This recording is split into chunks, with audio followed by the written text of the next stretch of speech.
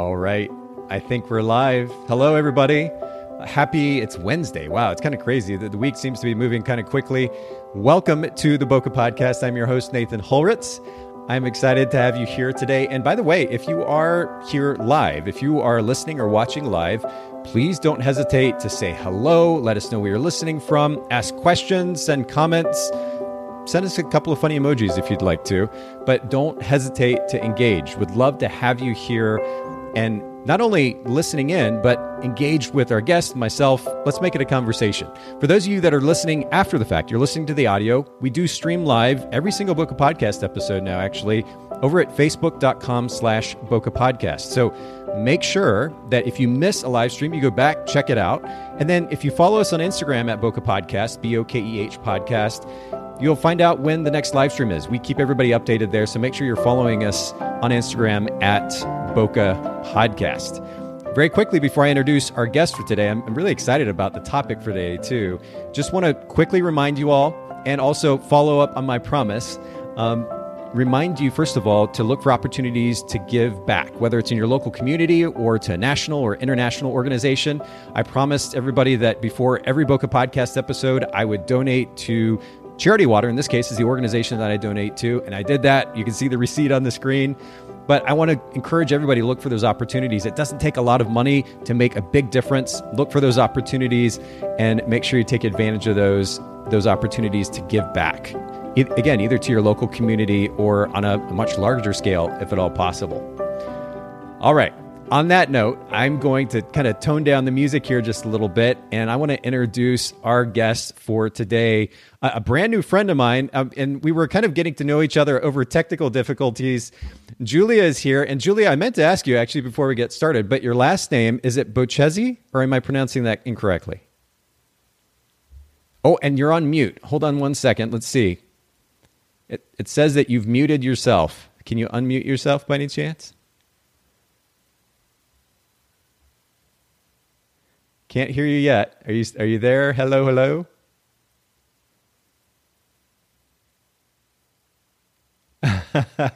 We ran into a few tech difficulties beforehand, and we're trying to kind of flex and flow best we can. Say hello again. Can you hear me? Oh, I can now. There we go. We got it. Okay. Yes. I have no idea what I did. We're in. All right. So first of all, let's make sure we got your last name, the pronunciation correct. Was I close?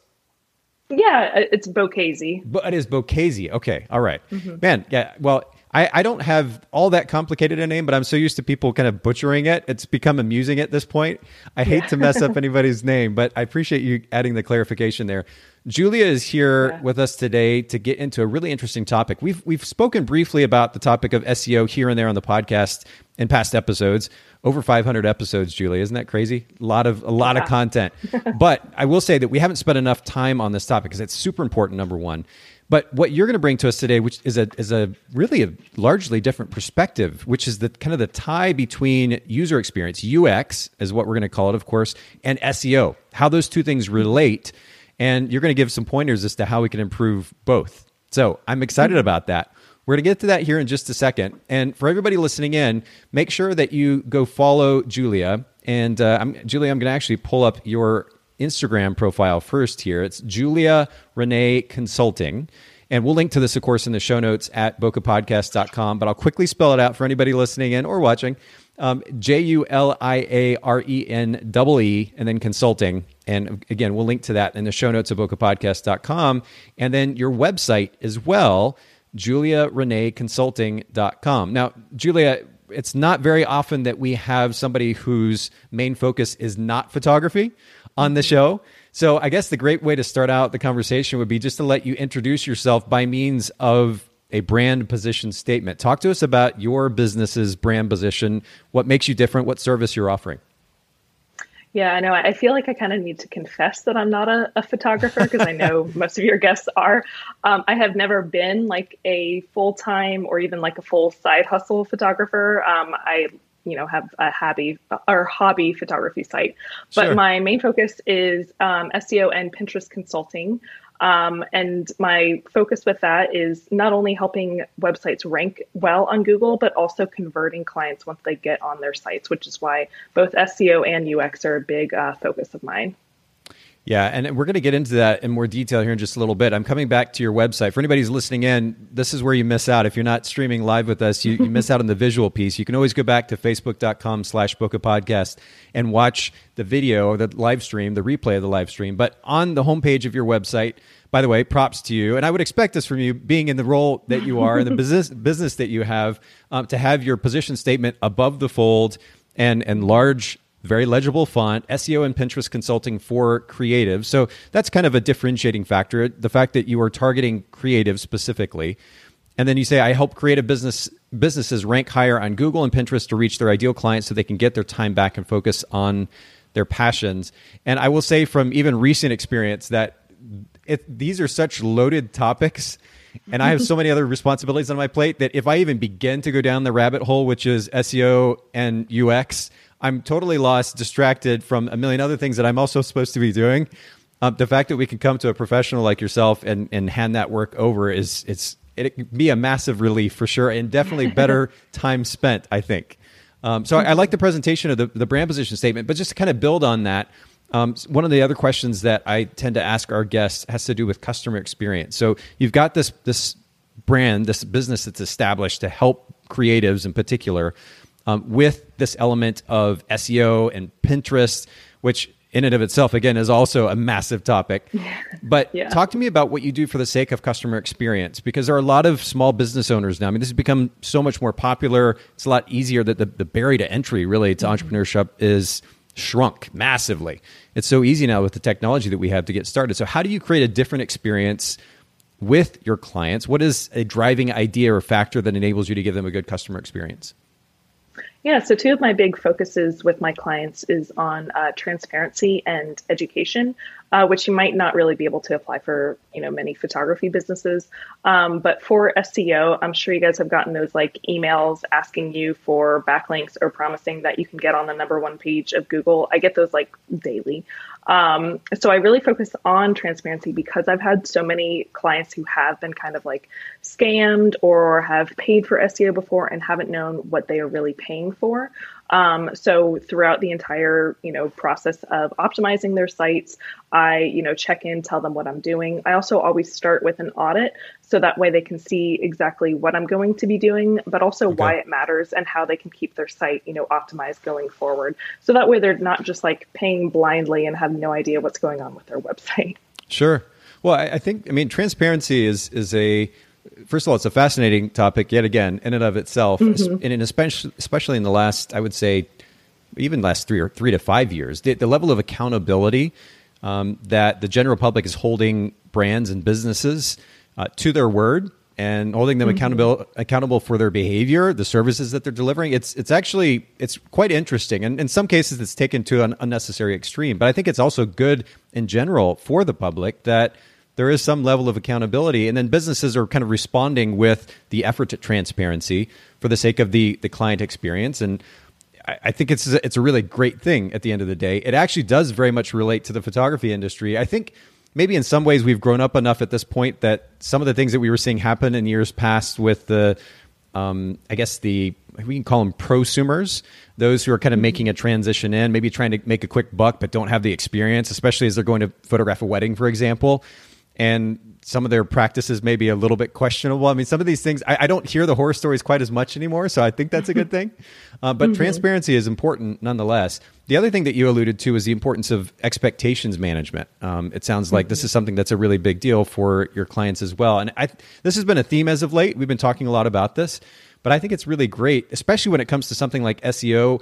A creative coming in, even now, as much time as I've owned a business and had multiple websites and so forth and been around this topic of SEO, I still feel like I'm missing out on a lot. I don't really know what I'm talking about. And so to have somebody like yourself proactively manage my expectations as to, first of all, this is what we're trying to accomplish, and then you're taking me along for the ride, showing me what's getting done, how that's translating to positive results. I think that's a really positive thing. And really, it's something that any company should be doing in the process. Oh, yeah, definitely.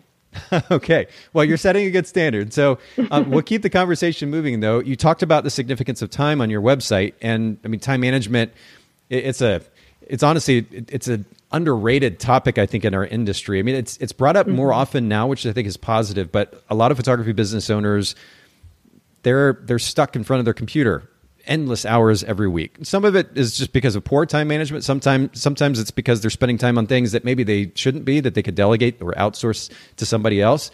But at the end of the day, a lot of photographers are spending, 40, 50, 60 hours, and I'll kind of go upwards, 50, 60, 70 hours in some cases, just working kind of nonstop. And I think unnecessarily so.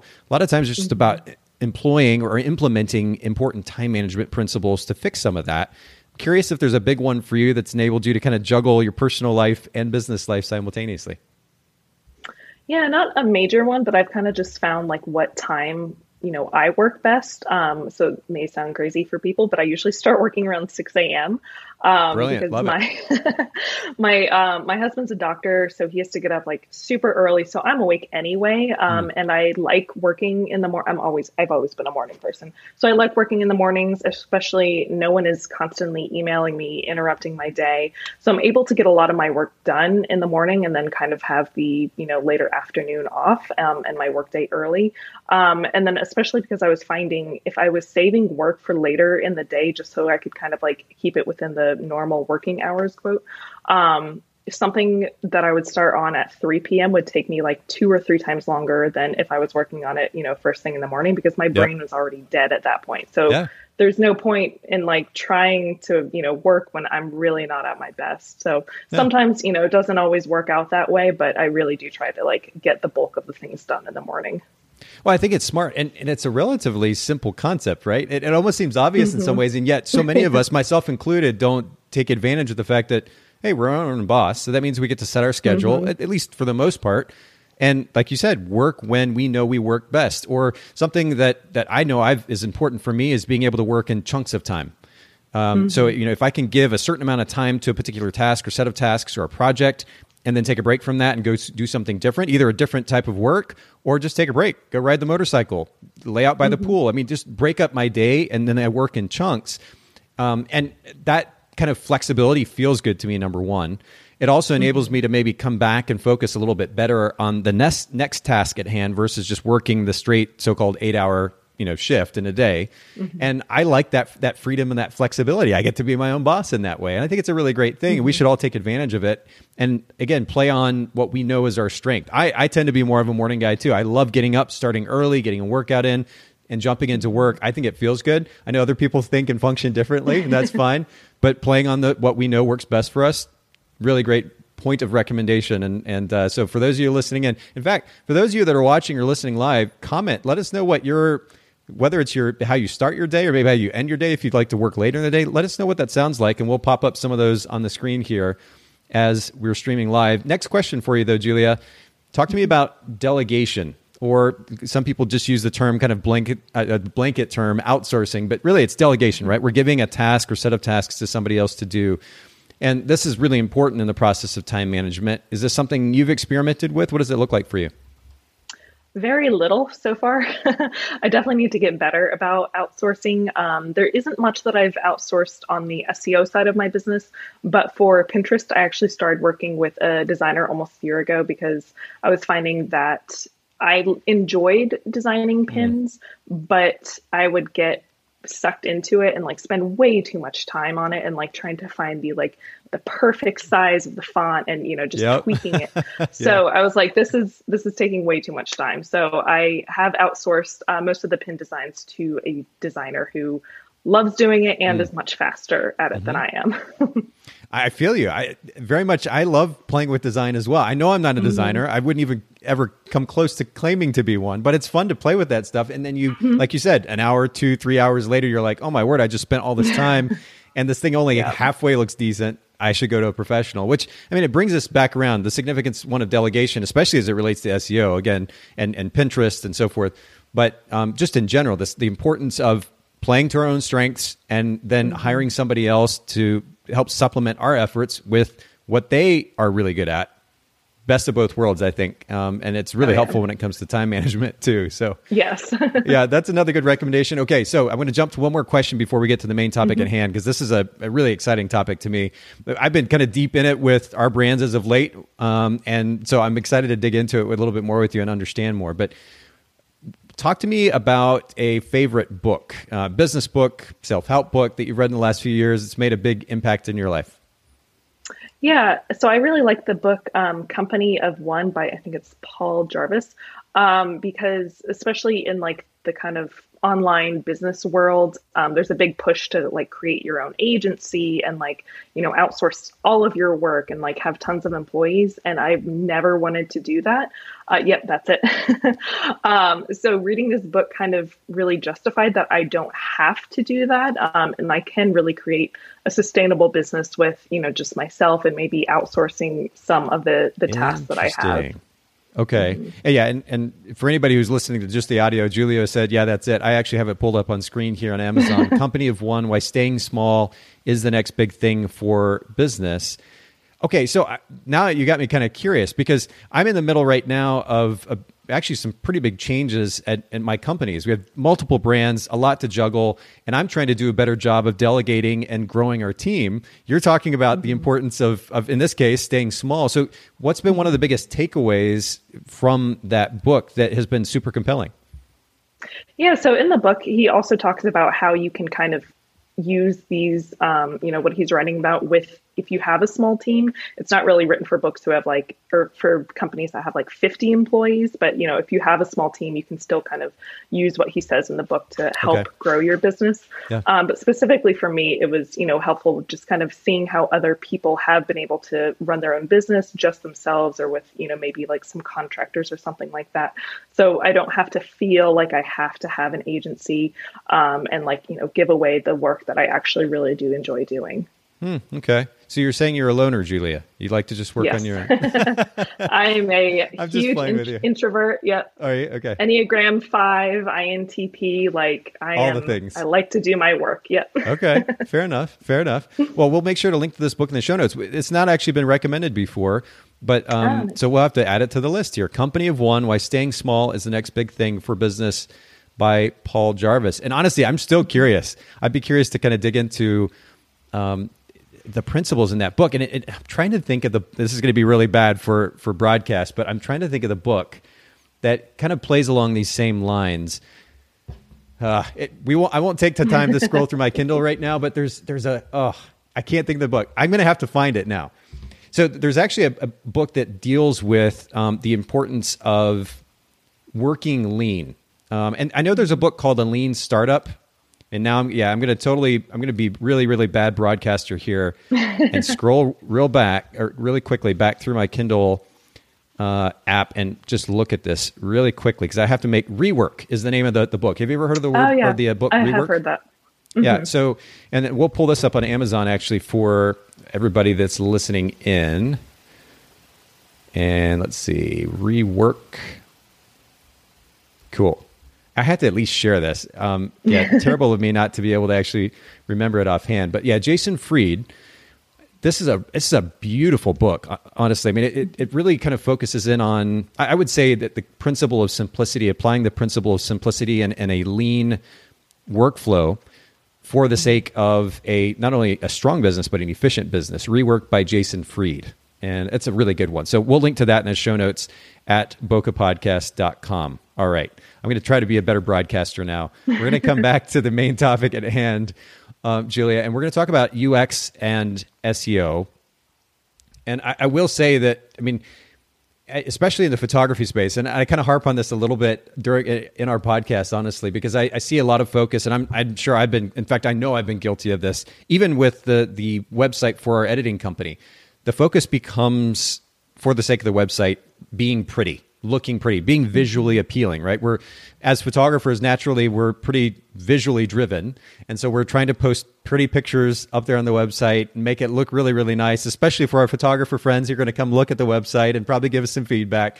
But the reality is that pretty pictures only go so far, and that way more attention needs to be paid to both UX, user experience, and SEO. So let's actually start first with the definition of UX. And user experience, obviously, we've been talking about that now multiple times, but can you break that down, what that actually means for our listeners a little bit more? Yeah, so UX can be applied to pretty much anything, but it's just how users interact with either a product, So like even your phone in your hand, that's gone through a lot of UX testing with how people are able to like find what they're looking for, how easy it is to press buttons, things like that. And then for a website specifically, it's more about how people are able to navigate your website, what they're doing on your website once they get there, how long they're staying, what types of pages they're visiting, and that kind of thing. Okay, so when I think about user experience and examples of like good and bad user experience, I think about have you ever used Final Cut Pro, the video editing software? I think I tried like 5 years ago. Yeah, did not get very far. I know you're on Windows. It's a Mac-based software. Premiere, Adobe Premiere, kind of is like the go-to, I think, for a lot, if not most, video editing or video professionals or anybody who's editing video. Period. And I get so frustrated going to Premiere because it looks like something that was designed like in 1995 for Windows, like the old Windows. It was so bad. And then I go to Final Cut on my Mac, and the user interface is so much more. It's first of all, it's just clean, but it's so much more intuitive. And you have all this drag and drop interaction with the software, which is also, again, intuitive. It's so much more user friendly. So when we're talking about user experience, is that the kind of thing we're talking about? Yeah. Yeah. How user friendly something is, if you have a negative user experience or a positive user experience, that kind of thing. Okay. And then I guess maybe even a little bit more, and I'm going to ask you in here in just a second about kind of practical ways that photographers can actually audit their website, the UX on their website. But when we're thinking about somebody interacting or engaging with our website as photographers, how easy it is to find information, I guess maybe it might be one of the things that comes to mind, how easy it is to find navigation for the sake of next steps. Like, okay, you just gave me this information. What do I do next? Are those UX related, user experience related? Yeah, so for websites, how people are able to navigate, how they're able to find things on your website. I also think website copy has a lot to play. So you mentioned on my website that I kind of like above the fold kind of explain who I am and what I do. And that is very intentional because I want people immediately to know who I am, what services I offer as soon as they land on my website. I see a lot of times people have very like generic information or just not very clear, which leaves people very confused, and they're more likely, to leave your website if they're not quite sure what you do or if you're able to help them. I mentioned this at least once or twice in the podcast already, and I wish I could reference the quote. I don't remember where I heard it, but something that I heard was kind of interesting to me. The statement was basically clients get frustrated when one they're lied to, which would be expected, right? And hopefully we're not lying to our clients. But then the other point of frustration is confusion.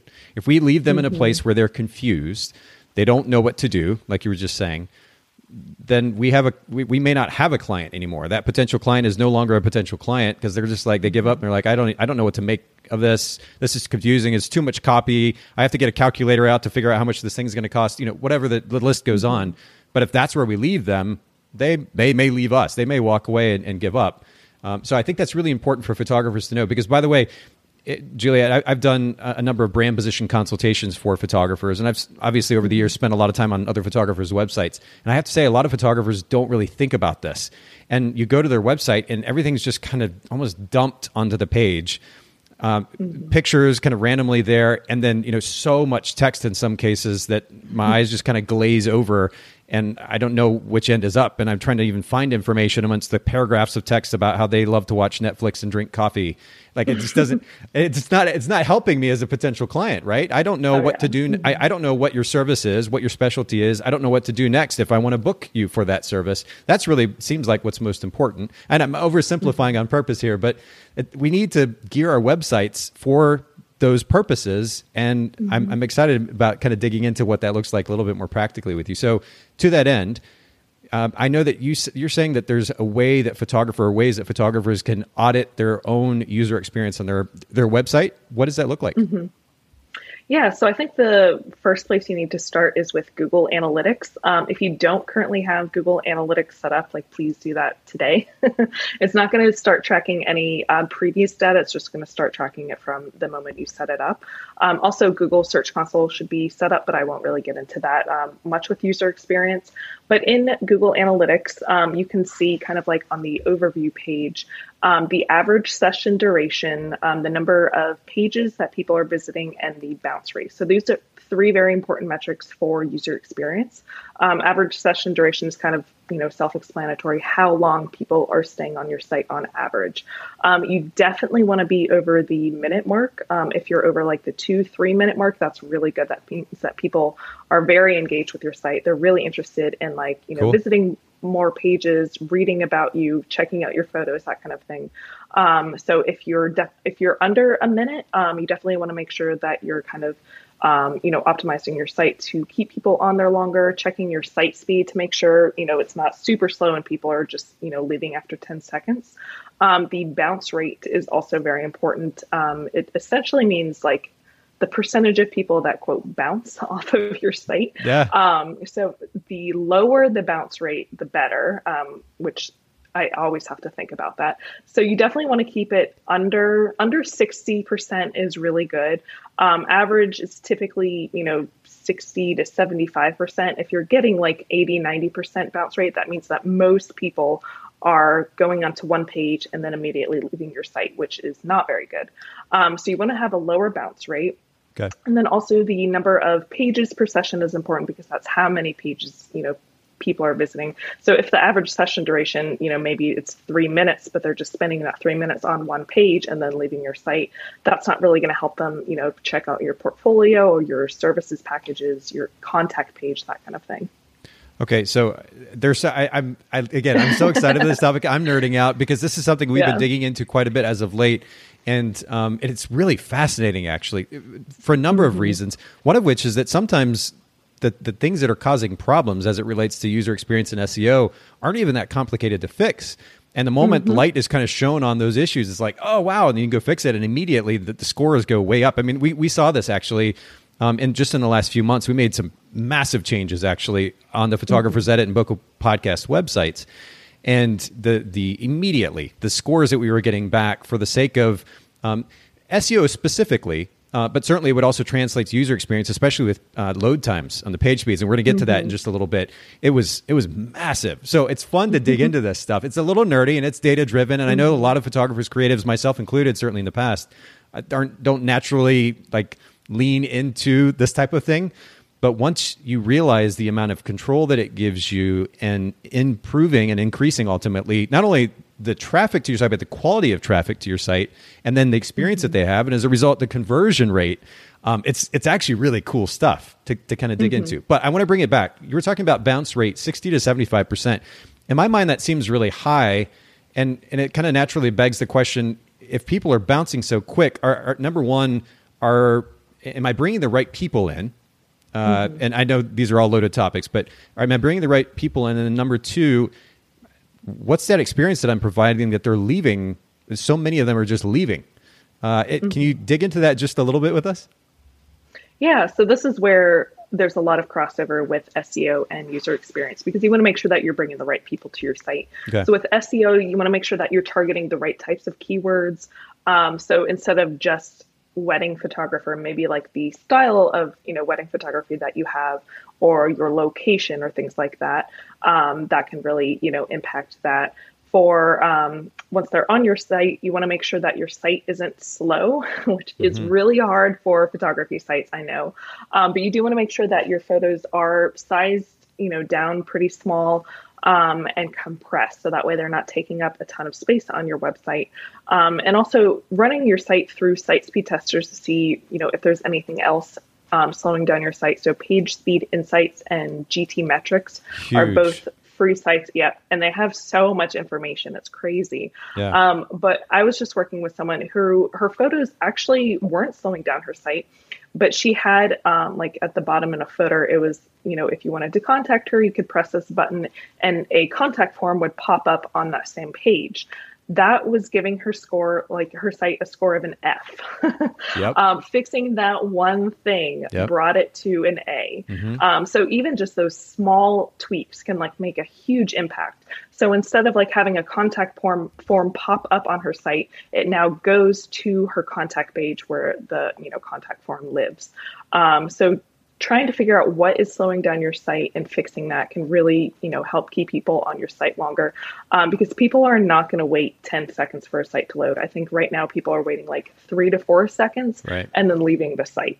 So if you want them to stay on your site and you want them to visit more than one page, you definitely need to work on the site speed. Okay. I need to pause and just come back to the statement that you just made, and I hope that our listeners are really truly hearing this. I know it's funny. Podcasts are one of those things. As much, I think, practical information as we share here on the Bokeh Podcast, I also know that a lot of photographers are they're currently doing their own editing. Shame on them, but they're doing their own editing, or they're doing some other work and they just got this playing in the background. They're not completely paying attention. So whatever you're doing, stop right now and listen to what Julia just said, which is that within 3 to 4 seconds, if you haven't made an impact on this potential client, you may be screwed. they may be leaving. And this is important, again, for the ongoing discussion on the podcast that we've been having, which is the amount of text. That's part of it, the amount of text, but then ultimately the significance of, as you were pointing out, Julia, having that brand position statement at the top of the page. And let me actually jump back to your site here. I know we're kind of jumping all around, but this is good stuff. Above the fold and the top of your homepage, position statement, and then you build on that with some subtext. And then, by the way, a call to action. And I'm sure you're going to build on, I will talk about this in a little bit, but they immediately know who you are, what you do, why you're different, and what to do next. And for anybody listening in, if your site is not designed in that way, you need to immediately make that change, and you need to hire Julia to help you design it well. So anyway, I'm giving you an extra plug there, Julia. But okay, so page speed insights, and I know we're going to talk about specifically how it relates to SEO in just a little bit, but I want to pause here for a second too. Page speed insight, Google page speed insights. For anybody listening and watching, jot it down or go look it up now. This is a really interesting point of, ultimately it was slowing down our efforts at ranking on Google, our SEO efforts. And certainly when you talk about user experience, if somebody comes to the site and they want to go look at the information, certainly the pictures, but also get the information from that site. And it's taking a long time for pictures to kind of slowly popping up, or maybe the page is not scrolling because things are loading. This is potentially a problem. What I will say is that we made a massive change, a number of changes actually. You pointed out the little pop-up that was slowing this person's website down. Whether it's plugins like that or software that's being utilized. Previously, we had a plugin on our site that was tied to WordPress that was just eating up all kinds of bandwidth, and it just functioned slowly. That was actually a big part to do with it. Part of it was there was some image load times that were kind of to blame, but then there was software that was being utilized that was a plugin for WordPress, and you'd think, oh man, this is pretty, it looks great, and it's pretty user-friendly. But what we didn't realize is it was slowing the site down. We went from a score of something like 60 for the desktop site to, I think at the highest point it was at 90. The scores keep fluctuating, of course, but we hit about a 90. And this was just making some significant changes to site structure, going to much more streamlined software or plugin for WordPress. And just like that, the page speed increased dramatically. And it was so cool, like to see these scores just kind of pop off the chart, but it wasn't even necessarily that difficult to make these changes. And then what that's going to translate to, not just now, but into the future, especially as it relates to SEO, is significant. So I'm going to stop with the monologue. Sorry, but I just get excited about this because we just experienced this whole thing, I'm excited about the results that it's going to bring us as a result. I don't think a lot of photographers realize the significance of speed, not just for the sake of user experience, but for SEO. And I know we're going to come back to that in just a second. Okay, but I need to let you talk. So I've got more questions for you. We talked about Google Analytics as a tool for photographers to analyze UX. Any other specific tools as it relates to UX that they should be using? Google Analytics is definitely where you should start. And then, PageSpeed Insights and GTmetrix. You can use a tool called Hotjar.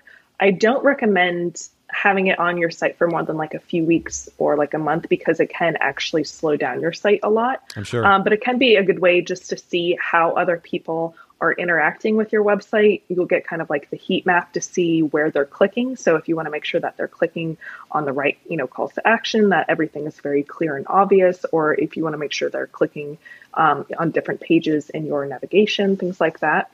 So it's really helpful to see how, people are navigating your site. All you have to do is kind of like, install something on your website, and then you'll get like these, videos and heat maps to see what people are doing.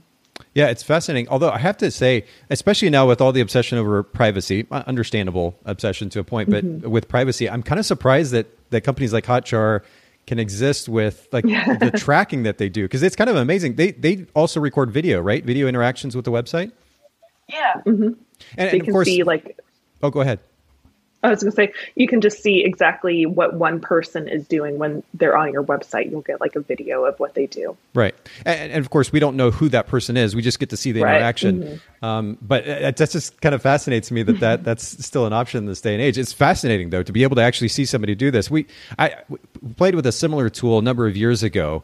And it's just kind of, I don't know, it's just kind of fascinating. You're kind of like getting to peek over their shoulder and see how it is that they're interacting with your site. The heat maps, of course, enable you to see who is clicking where and how much, where people tend to go versus any of the other calls to action or links on the site. It's kind of interesting. Okay. So, we talked about analytics, we talked about Google Search Console, and we'll probably come back to that. Page speed insights. Any other tools specifically as it relates, and Hotjar, of course, any other tools as it relates to UX specifically?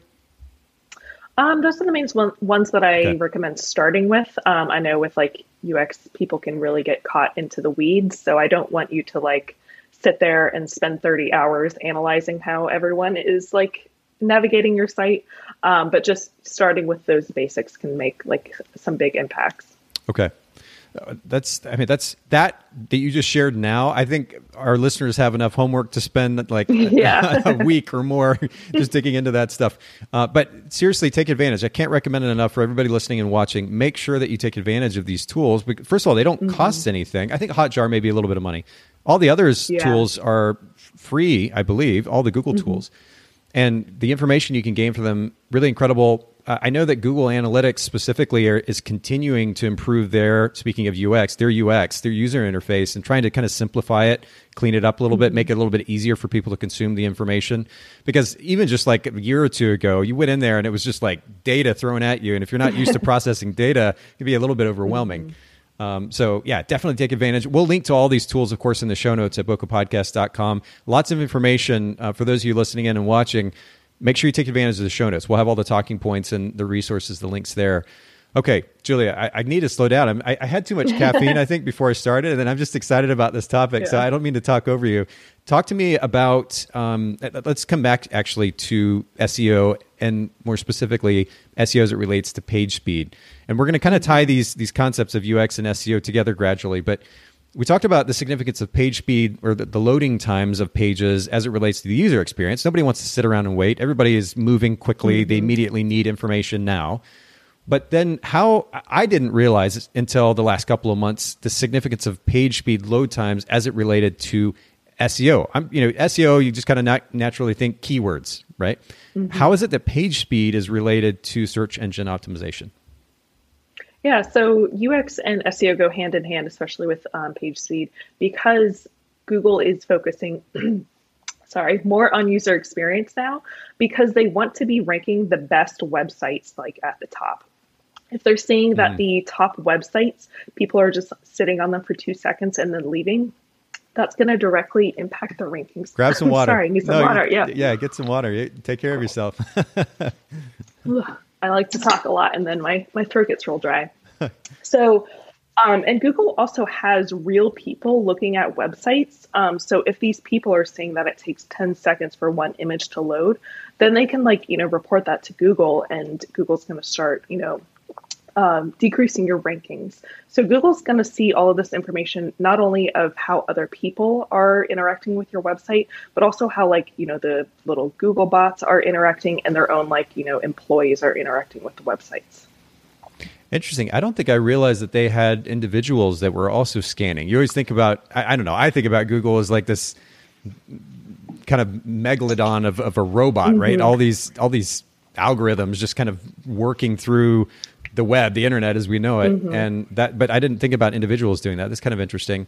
But what you're talking about when it comes to page speed and how that relates to SEO is if the user experience is poor, or excuse me, if the user experience is good, then that site is naturally going to be pushed up in the Google algorithm. Google is going to rank it higher.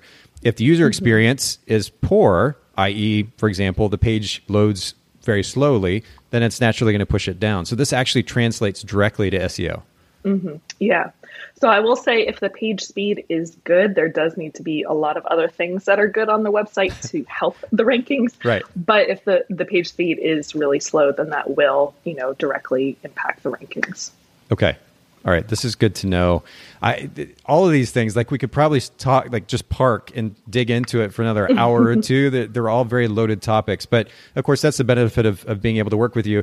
And we'll, of course, make sure to share your information again after we get done here so that everybody, you're just going to have gobs of messages. Everybody's going to reach out with all the questions and the need for help. Okay. So talk to me a little bit about testing site speed. I know that we mentioned earlier page speed insights. What was the other? You said GTmetrix?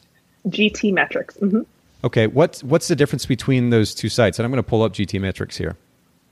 Yeah. So I like testing in both just because they kind of will show you the information in different ways. I really like page speed insights because it has both the desktop and the mobile speeds. So mobile is also very important right now. And then GTmetrix will give you more of like a letter score and also tell you the exact time that it takes something to load. Whereas page speed insights, it kind of gives you a score. It doesn't really give you like a time that it takes something to load. So they both kind of just break down the information in different ways. So I think it's helpful to see both of them. Or if, you prefer one website over another because of the way that it shows the information, it's good to see how both work and see which one your preference is. Okay. And you mentioned the mobile and desktop sites, right? So this is something that I've noticed on PageSpeed Insights. And I'm curious, when you see a different score between desktop and mobile, like the mobiles or the desktop site, for example, can have a really high score, and then the mobile falls off pretty significantly. Why is there a difference between those two scores on Google PageSpeed Insights? Typically it's because of, how the phones are structured. So like if you have a really big image on your website, your phone, is going to try to process that entire image, but only show you like a small, snippet that, just takes up the width of your phone basically. So if you have massive images, they probably will slow down your desktop speed. But even if they're not having a huge impact on your desktop speed, they're likely going to really impact your mobile speed. Videos also really slow down mobile speed and may not have such a big, effect on desktop speed. Okay. I did a quick test of the GTmetrix. We got a B for Photographers Edit right now. A 90%. So it looks like we have some more homework to do. But hey, it's in the green. That makes me feel better. If I saw like red flashing at me, I'd feel really bad. I just have to shut the conversation down. No, I'm just kidding. This is interesting. Okay, so I'm certainly going to bookmark the site for reference for later. And again, for everybody listening in, GTmetrix, by the way, if you're just listening to the audio, GT, just the letters GT and then metrics, METRIX.com.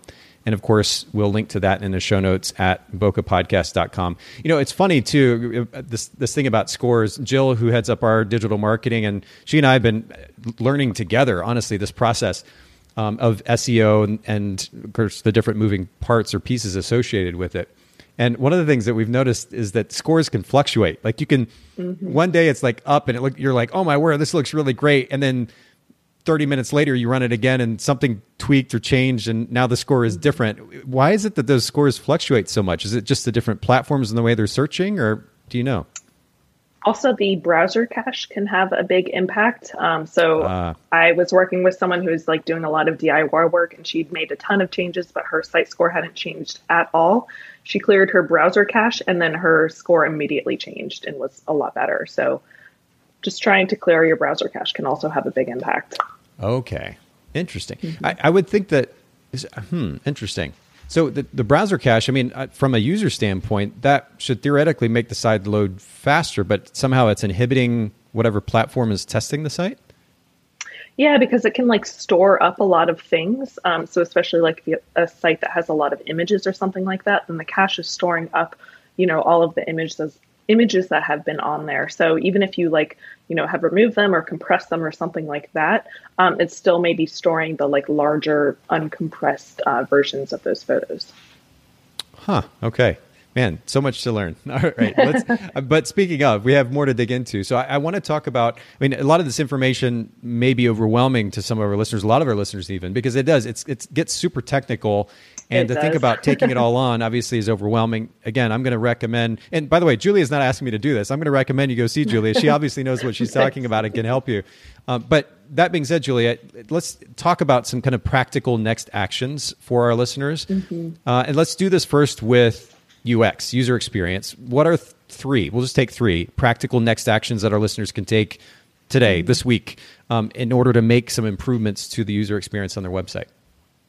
Yeah, so I'll make these like very easy, no serious techie things. The first thing I recommend doing is to check your navigation and see what everything has been named. I see this a lot with like creative websites and photographers.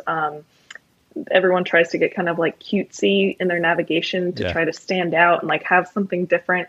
But people are kind of trained to look for like about, services, packages, pricing, contact, like the very basic words.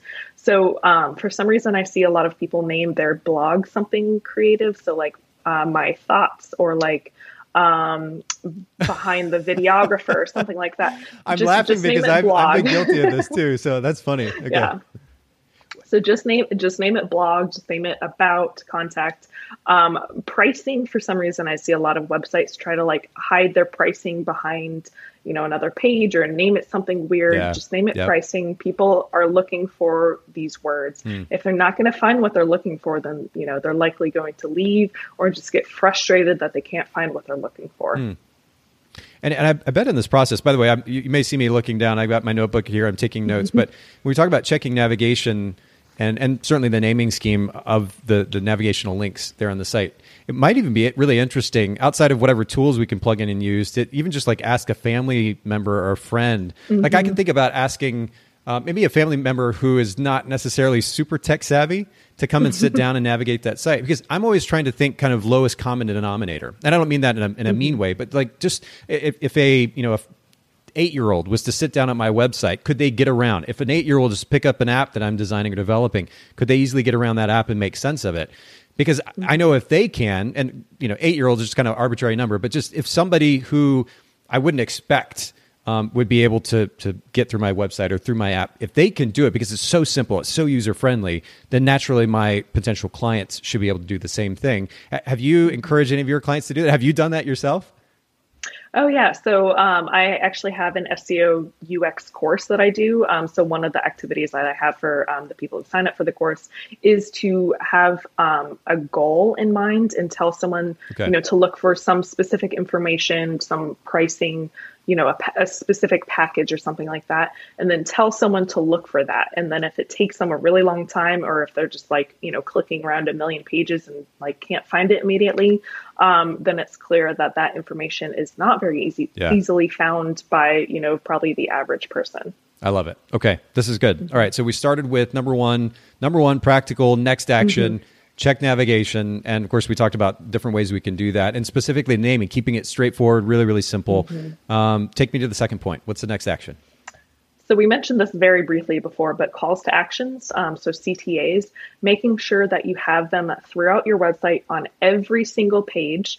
If this sounds excessive, not every person is going to go to every single one of your pages. So no matter which page they land on, you need to make sure that you have some way of guiding them to your services page, your portfolio, your contact page, wherever you want them to go, where they would get the most information and know that they want to work with you. That's what your calls to action need to have. Also at the ends of your blog posts, I see this overlooked all the time, but if you have an amazing blog post and then you don't tell them where to go next, then they're just likely going to leave your site.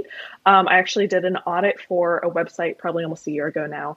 Their average session duration for one blog post was over 8 minutes long. And the bounce rate for that was 95%, which is like crazy. They had these super engaged audience, Yeah. and 95% of them left the blog post after reading it. They didn't go to anywhere else on the website. Yeah. So you need to be capitalizing on the engagement and like leading people to find out more information about your services or to contact you if they want to work with you. And make sure it's very clear, eye-catching buttons. I see a lot of times people just kind of like hyperlink, click here for more information or something like that. That's not going to catch anyone's eye. Okay, so make sure that you're actually using buttons too. This is interesting. I don't, again, I feel like such a rookie, even though I've been in business for 2 decades or whatever now. But when I think about some of the mistakes that I've made or that my companies have made over the years as far as navigation and websites, this is certainly one of them. I don't think we were using calls to action enough. We've certainly improved that now, but having clear calls to action, making them readily available under sections of the site. This is, I mean, it seems, again, it might seem obvious to somebody listening in, but then I'm curious if that person goes to their website and they have their mom come and sit down and try to navigate the site, and she's like, what do I do next? Then you need to make sure that you have a clear call to action and it's visibly available there for them to be able to use. So that's good. Okay, so check navigation. Make sure that there are clear calls to action readily available throughout the site. And I like the point that you made too, that not everybody's going to make it to every single page. So the calls to action have to be everywhere so that they can take that next step. That's really good. All right. What's number 3? So kind of like piggybacking off of the blog post, but check your blog posts and make sure that you have them structured, visually appealing and easy to read. A lot of times I'll see with photographers, they'll have like all of their text at the bottom and all of the photos underneath. But that can actually make it a lot harder for, people who want to look at the photos. They have to wait for each individual photo to load. And then they might just read the text at the top and then leave without even looking at the photos. So having kind of like the photos, interspersed with the text of the blog post can help, the photos load on their own rather than having, all 20 have to load at the same time. And that way people will stay engaged and be reading the text in between, the chunks of photos that you have. Okay, that's good. Yeah, almost like dropping breadcrumbs just to kind of guide them along. Like, here's a pretty picture, some text. Here's another pretty picture, and some text, and keep them moving through it and staying on. I mean, you talk about somebody spending 8 minutes on a site right now. That seems like eons, like just a super long time. And I want to know who that person is and read their content because I want some of that in my life. But that's really impressive. But if we just have the pictures at the top and the text or vice versa, then we're obviously minimizing the user experience and as a result, potentially losing them more quickly. So, okay, that's good to know. By the way, with blog posts, I understand the idea of naming blog just because it's what everybody is used to. But I think about, for example, using rather than just writing content for the sake of having content on our site and having a so-called blog, if I were to name it resources, for example, which is something that we've kind of experimented with, is that not still intuitive enough, or are people looking for the blog just because they're used to seeing a blog? Yeah, so you can definitely test these things out. See if you name it something differently.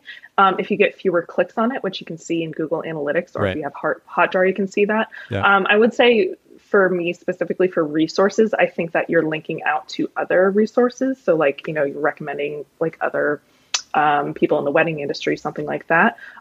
Maybe something like articles would be more in line with blog. But again, kind of test it out and see how, people visit it and things like that. When you talk about testing it over time, I brought up, for anybody who's listening to the audio, I just brought up hotjar.com. The website or the tool that I've experimented with before is VWO.com. Have you heard of this before, Julia? Yep. So, and one of the things that I was impressed with VWO is that in addition to the user experience, the UX observation, if you will, the analytics that you could gain from that, they also had A/B testing. So you could set up different versions of that user experience in the navigation and compare it against each other. Does Hotjar do something similar? Not that I know of. There may be like some premium feature. I kind of use like the basics with Hotjar. Okay. And does Hotjar track over time? Like if you make updates to your site, you can go back 6 months ago and see the results you were getting from that and then look at what you're getting now in comparison? Yeah. So you have to keep, it installed on your website to be able to track like that. Okay. I recommend using something like Hotjar, kind of like right now, if you're auditing, you want to see how people are navigating your site. And then when you make changes, I don't really recommend leaving it up, indefinitely, just because it can really impact your site speed.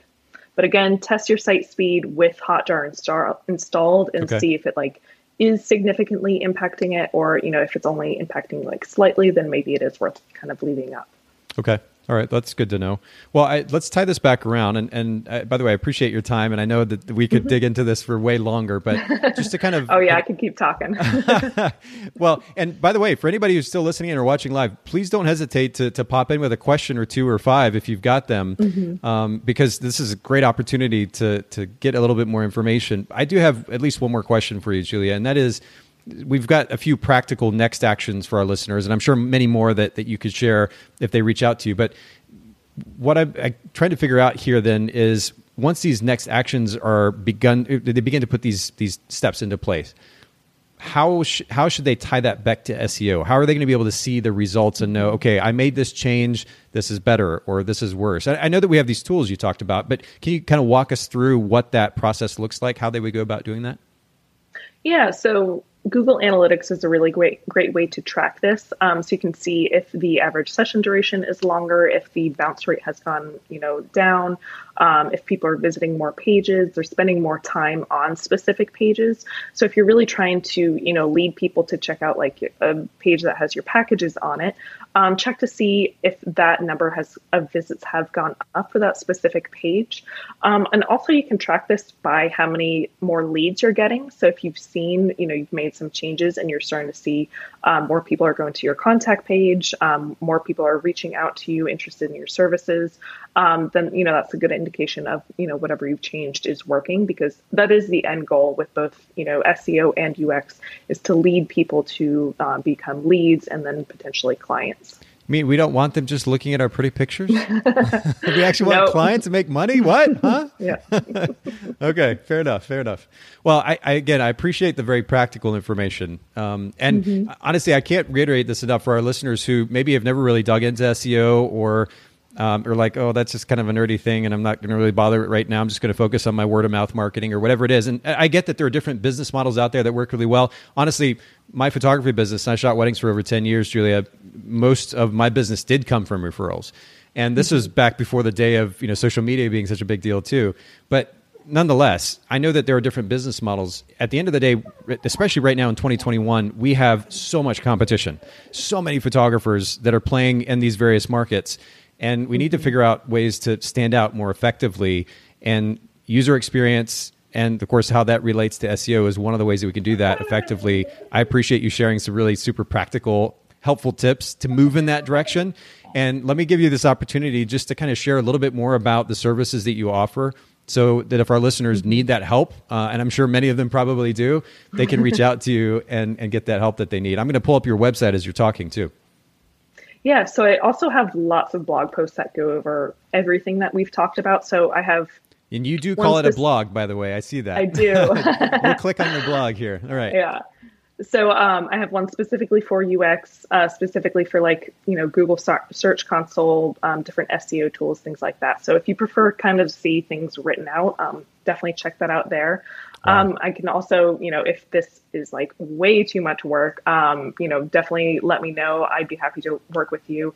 I offer SEO optimization services that focus both on SEO and UX. So that way you will rank higher in Google and then also be able to convert more people once they land on your site.